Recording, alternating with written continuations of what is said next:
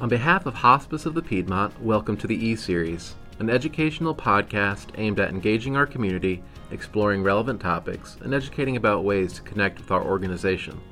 Funding for the E-Series is provided by the Dr. John A. Lusk Fund for Hospice and Palliative Care Education. My name is Ryan Biagini, and I am your host.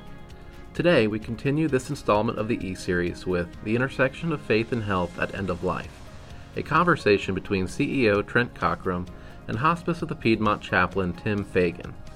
Together, they will thoughtfully discuss how intersections in an individual's life journey not only shape how they live, but also how they die, by providing opportunities to engage hope, increase well-being, and overcome fears at end of life.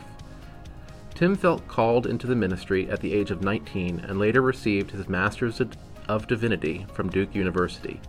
He served as a congregational pastor for more than 14 years prior to becoming a hospice chaplain, and is now celebrating 24 years of service to Hospice of Randolph and Hospice of the Piedmont. Tim has been married to his wife Vicki for 31 years, and together they have 5 children and 6 grandchildren. Tim brings to this conversation a wealth of knowledge from both his parish positions as well as his many years of experience at the bedside supporting individuals at end of life. Let's listen in. Tim, it's great to be with you.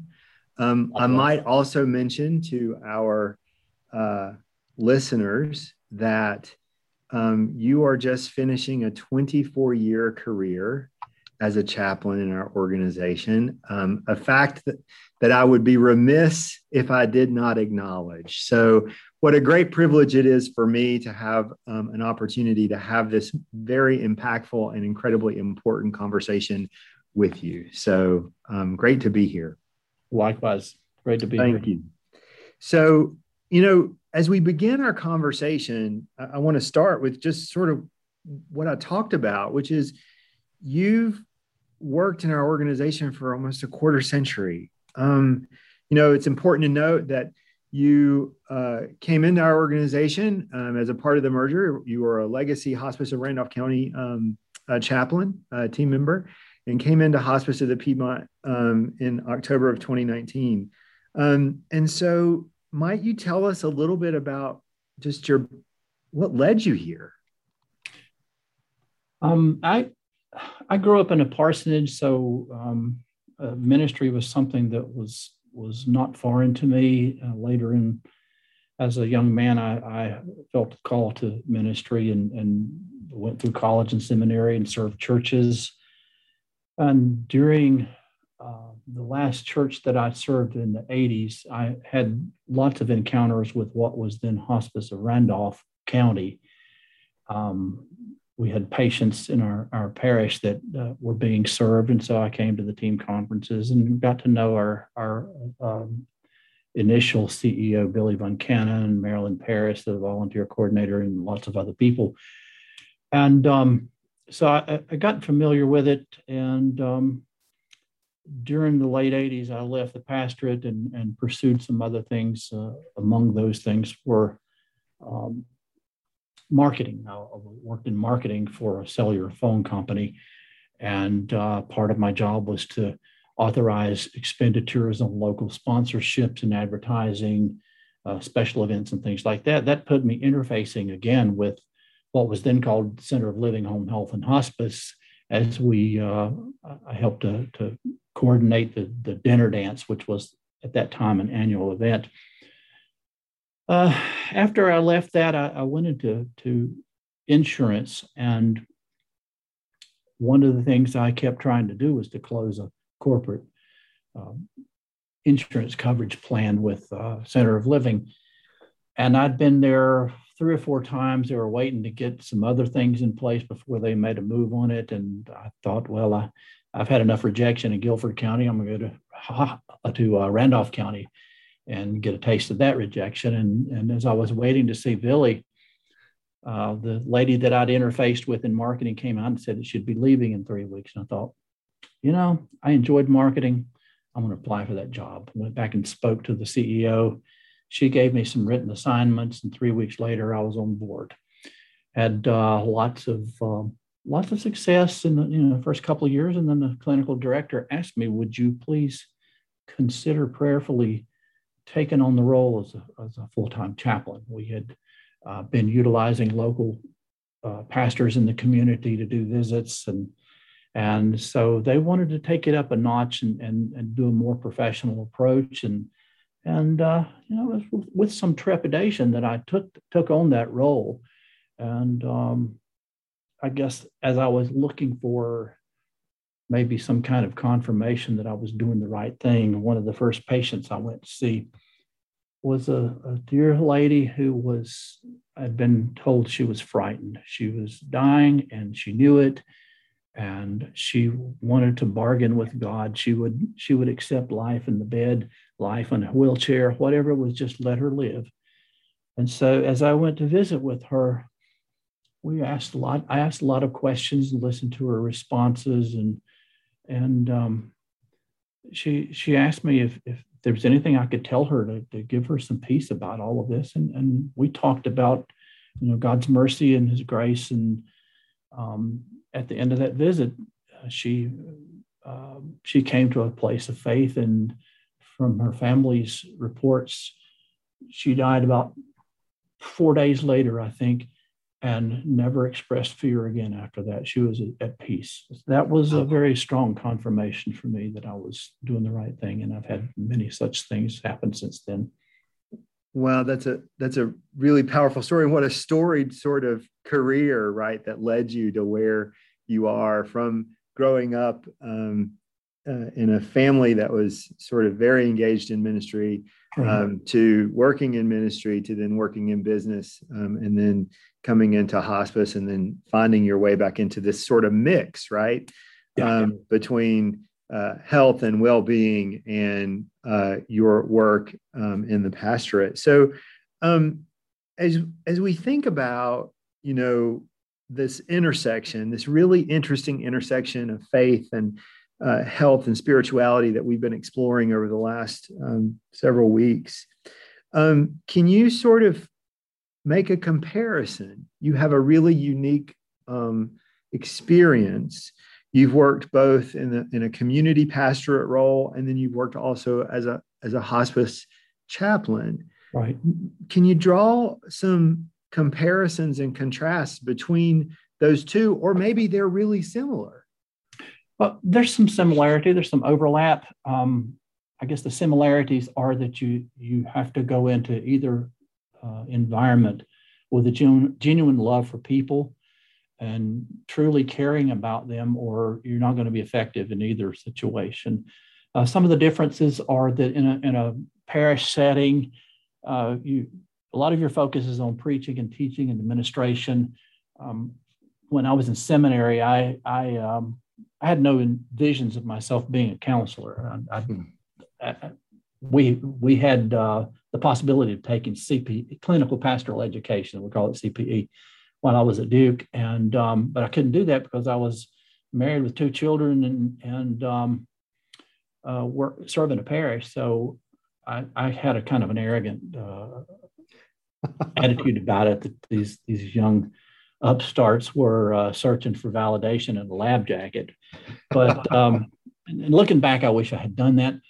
But I didn't consider myself a counselor and wasn't looking for it, but it came looking for me. And I found over time that those were some of the things that God had gifted me with, is just a ability to zero in on stuff and in talking with people who are going through, you know, profound grieving situations or critical life situations, that somehow I could see through the layers and zero in on where the root problem was. And so I carried that with me all those years. And so as I've been with hospice over these 24 years, it's hard to believe, but I have found myself in hundreds of counseling situations with people with very, very complicated grief and traumatic losses of all kinds. If you can imagine it, I've dealt with it probably.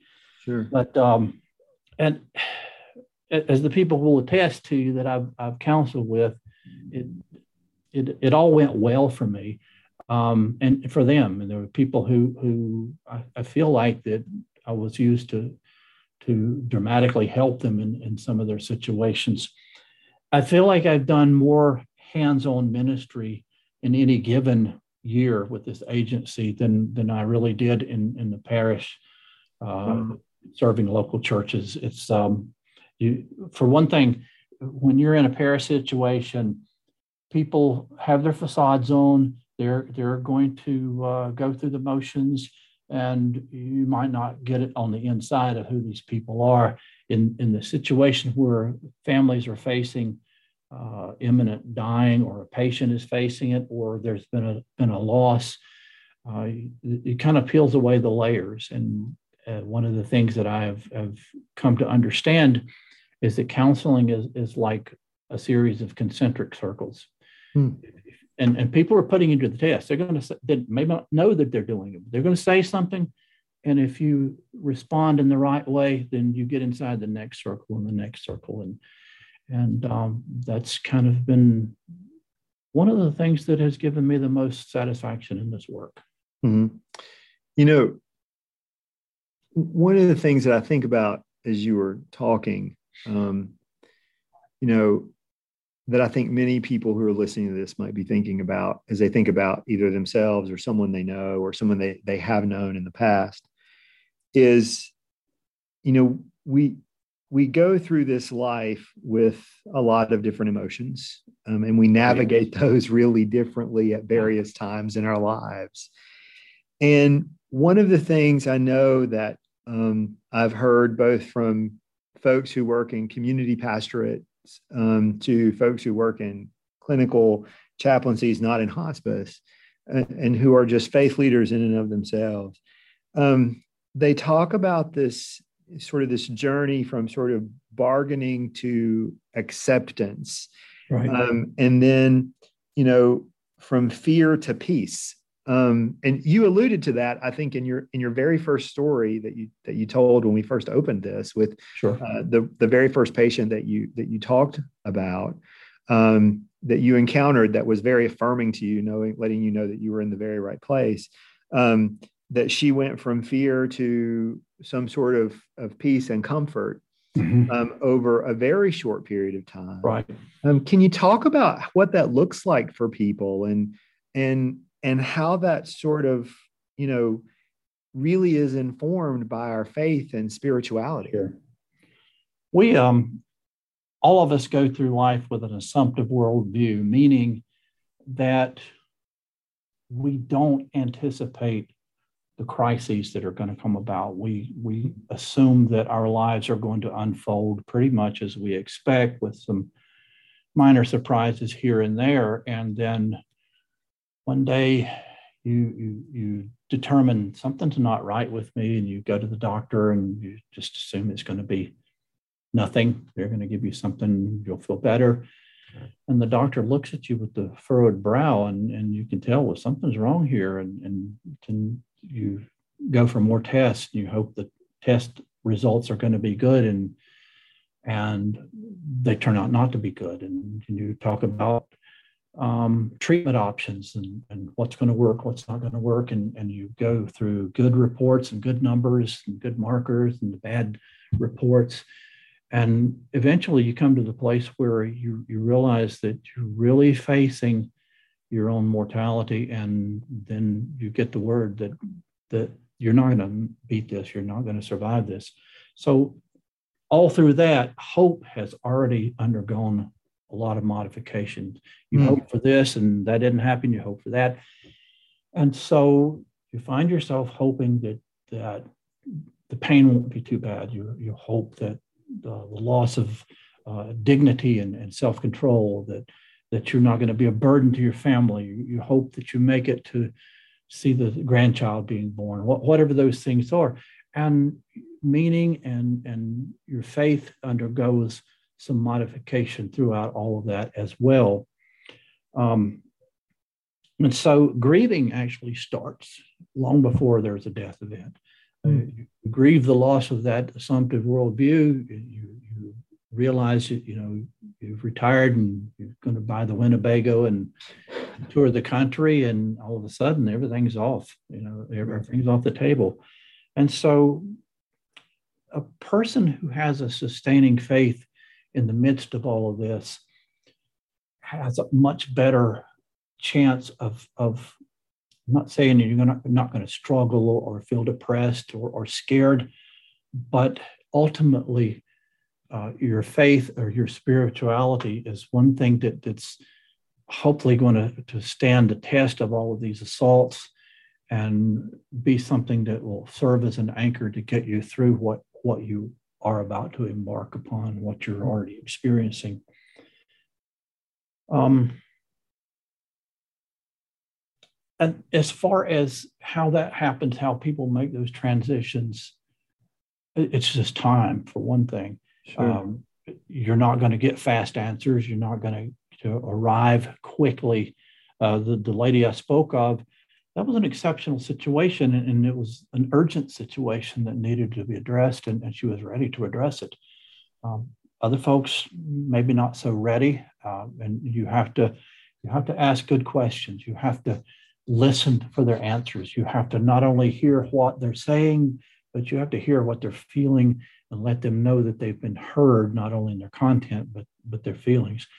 When they understand that they have been understood in a very empathic way, then they're going to open up and share more. And being seriously ill is a very lonely experience to start with. Sure. And even if you're surrounded by family and friends, you struggle to have somebody there that you feel like really understands something about what you're going through.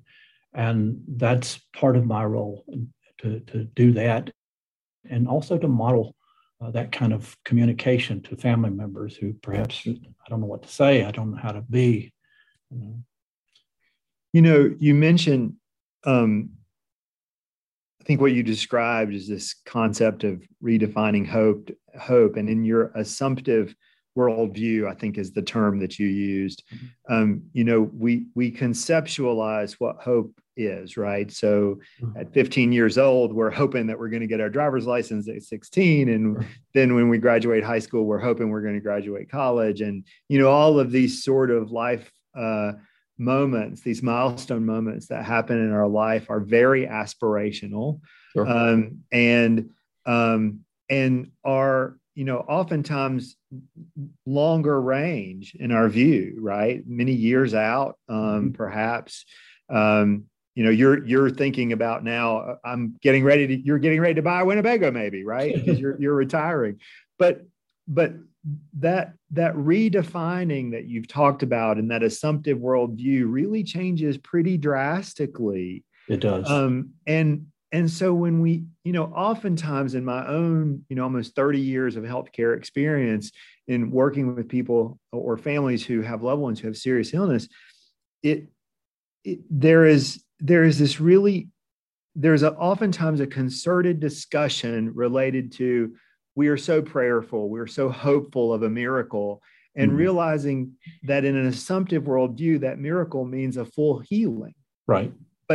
But there is a difference in what we can feel spiritually and what we can realize medically. We can hope for many things, but we can only do so much. And so then that redefining of hope, then I imagine also means that perhaps we begin to reformulate our own construct of what a miracle might even look like. That's exactly right.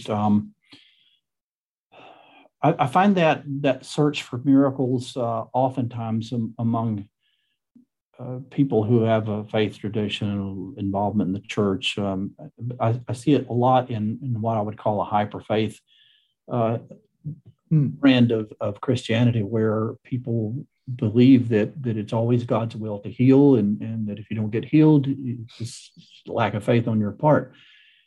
But sometimes we have to remember that the scriptures tell us it's appointed once to every one of us to die, and we have that appointment to keep, and something has to take us out of here. It's not just going to happen.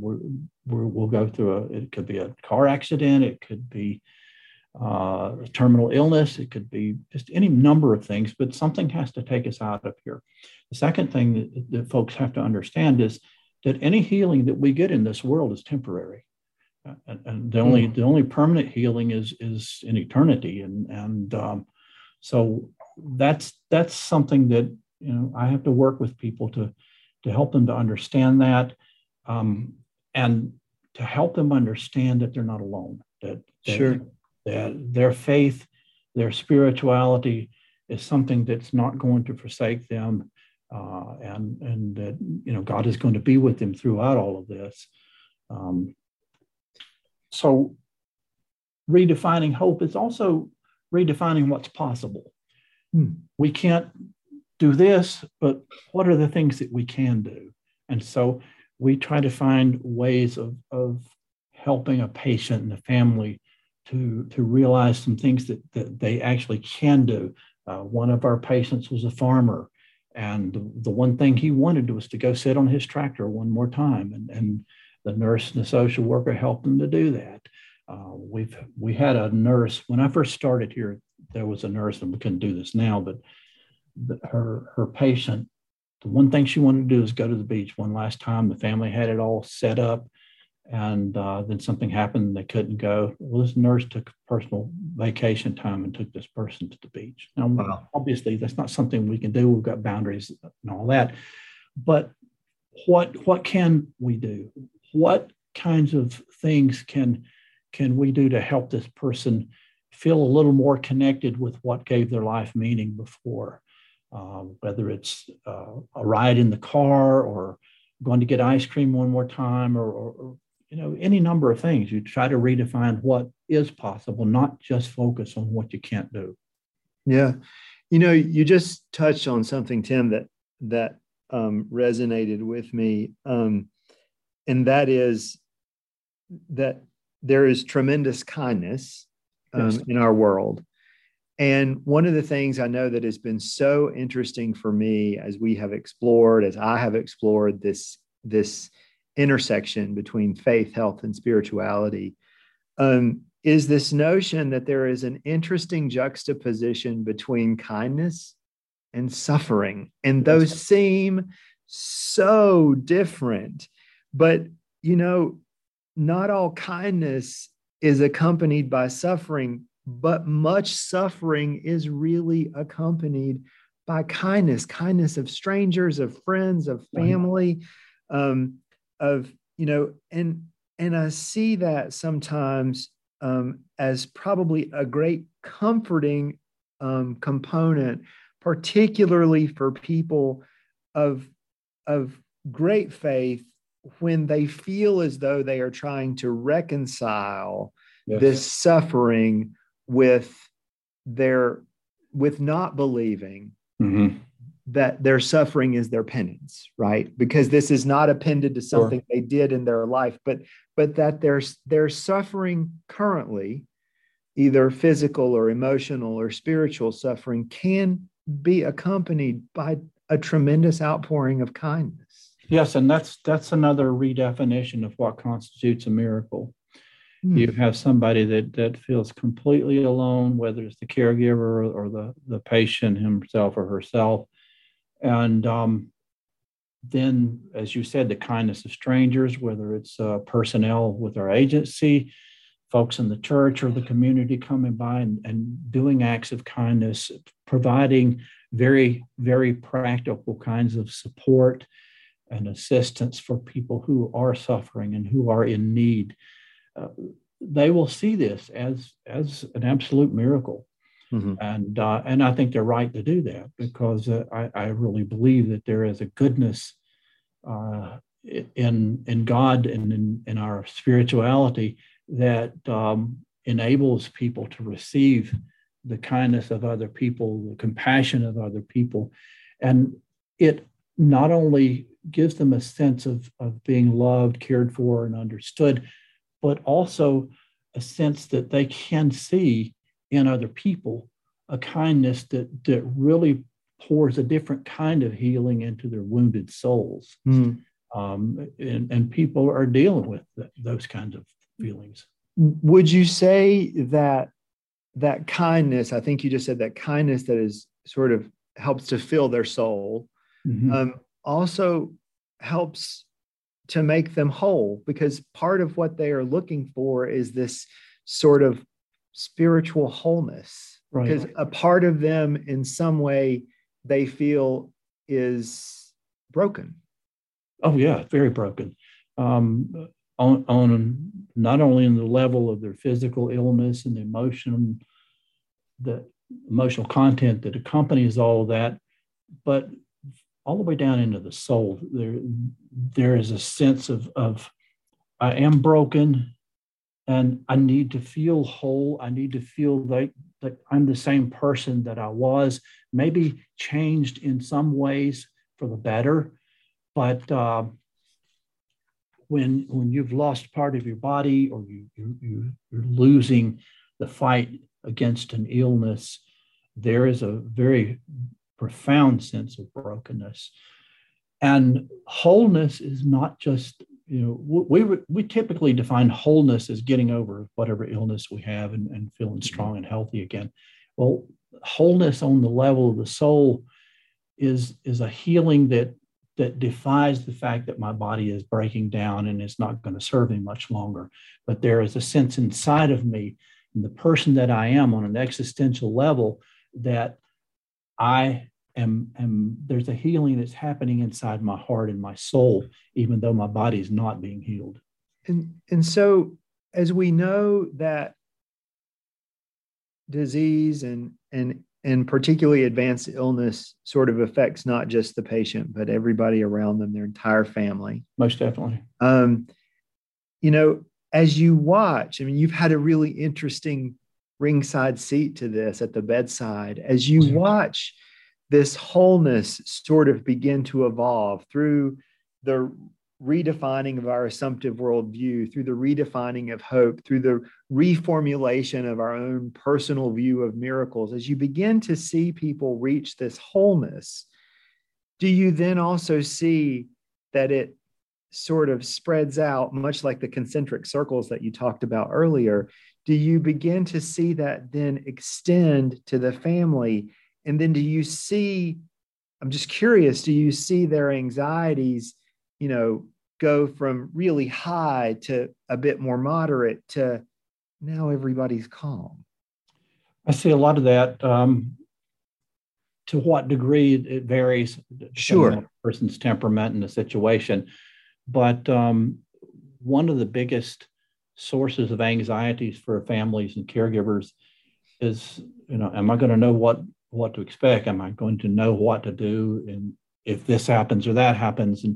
And part of the holistic approach of hospice care is that the family is being supported not only with emotional support and medical interventions of one kind or another to address pain and symptoms, but also they're being supported in a way that gives them a confidence that they can do what they thought they could never do.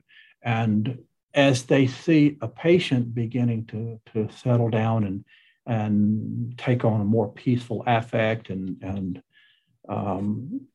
for that patient to be able to express what he or she is feeling and to see the changes in it. One of the things that I see is I develop a strong relationship, say, with a patient and his wife, and they look forward to the visits, and I look forward to them as well. And as there's something about just a ministry of presence, that you're there, you're not trying to push an agenda, you're not trying to get 20 questions answered, you're listening, you're asking questions about who this person is and what's your life been, and what have you been interested in the past, what did you two like to do together, and just get a feel, and they feel more and more at peace and at ease. And so you see a patient just, even though they're having pain, maybe increased, there's still a sense that, I know my husband or my wife is going to be on the level of soul, they're going to be okay. And I can accept what's in the future a little easier, and it just is an incremental thing. It's incrementally easier for them to find that place of peace and acceptance. Thank you for joining us for part 1 of our discussion, The Intersection of Faith and Health at End of Life. Join us next time as we conclude this conversation with Trent and Tim about how intersections in an individual's life journey not only shape how they live, but also how they die, by providing opportunities to engage hope, increase well-being, and overcome fears at end of life. Until then, I'm Ryan Biagini, and this has been the E-Series.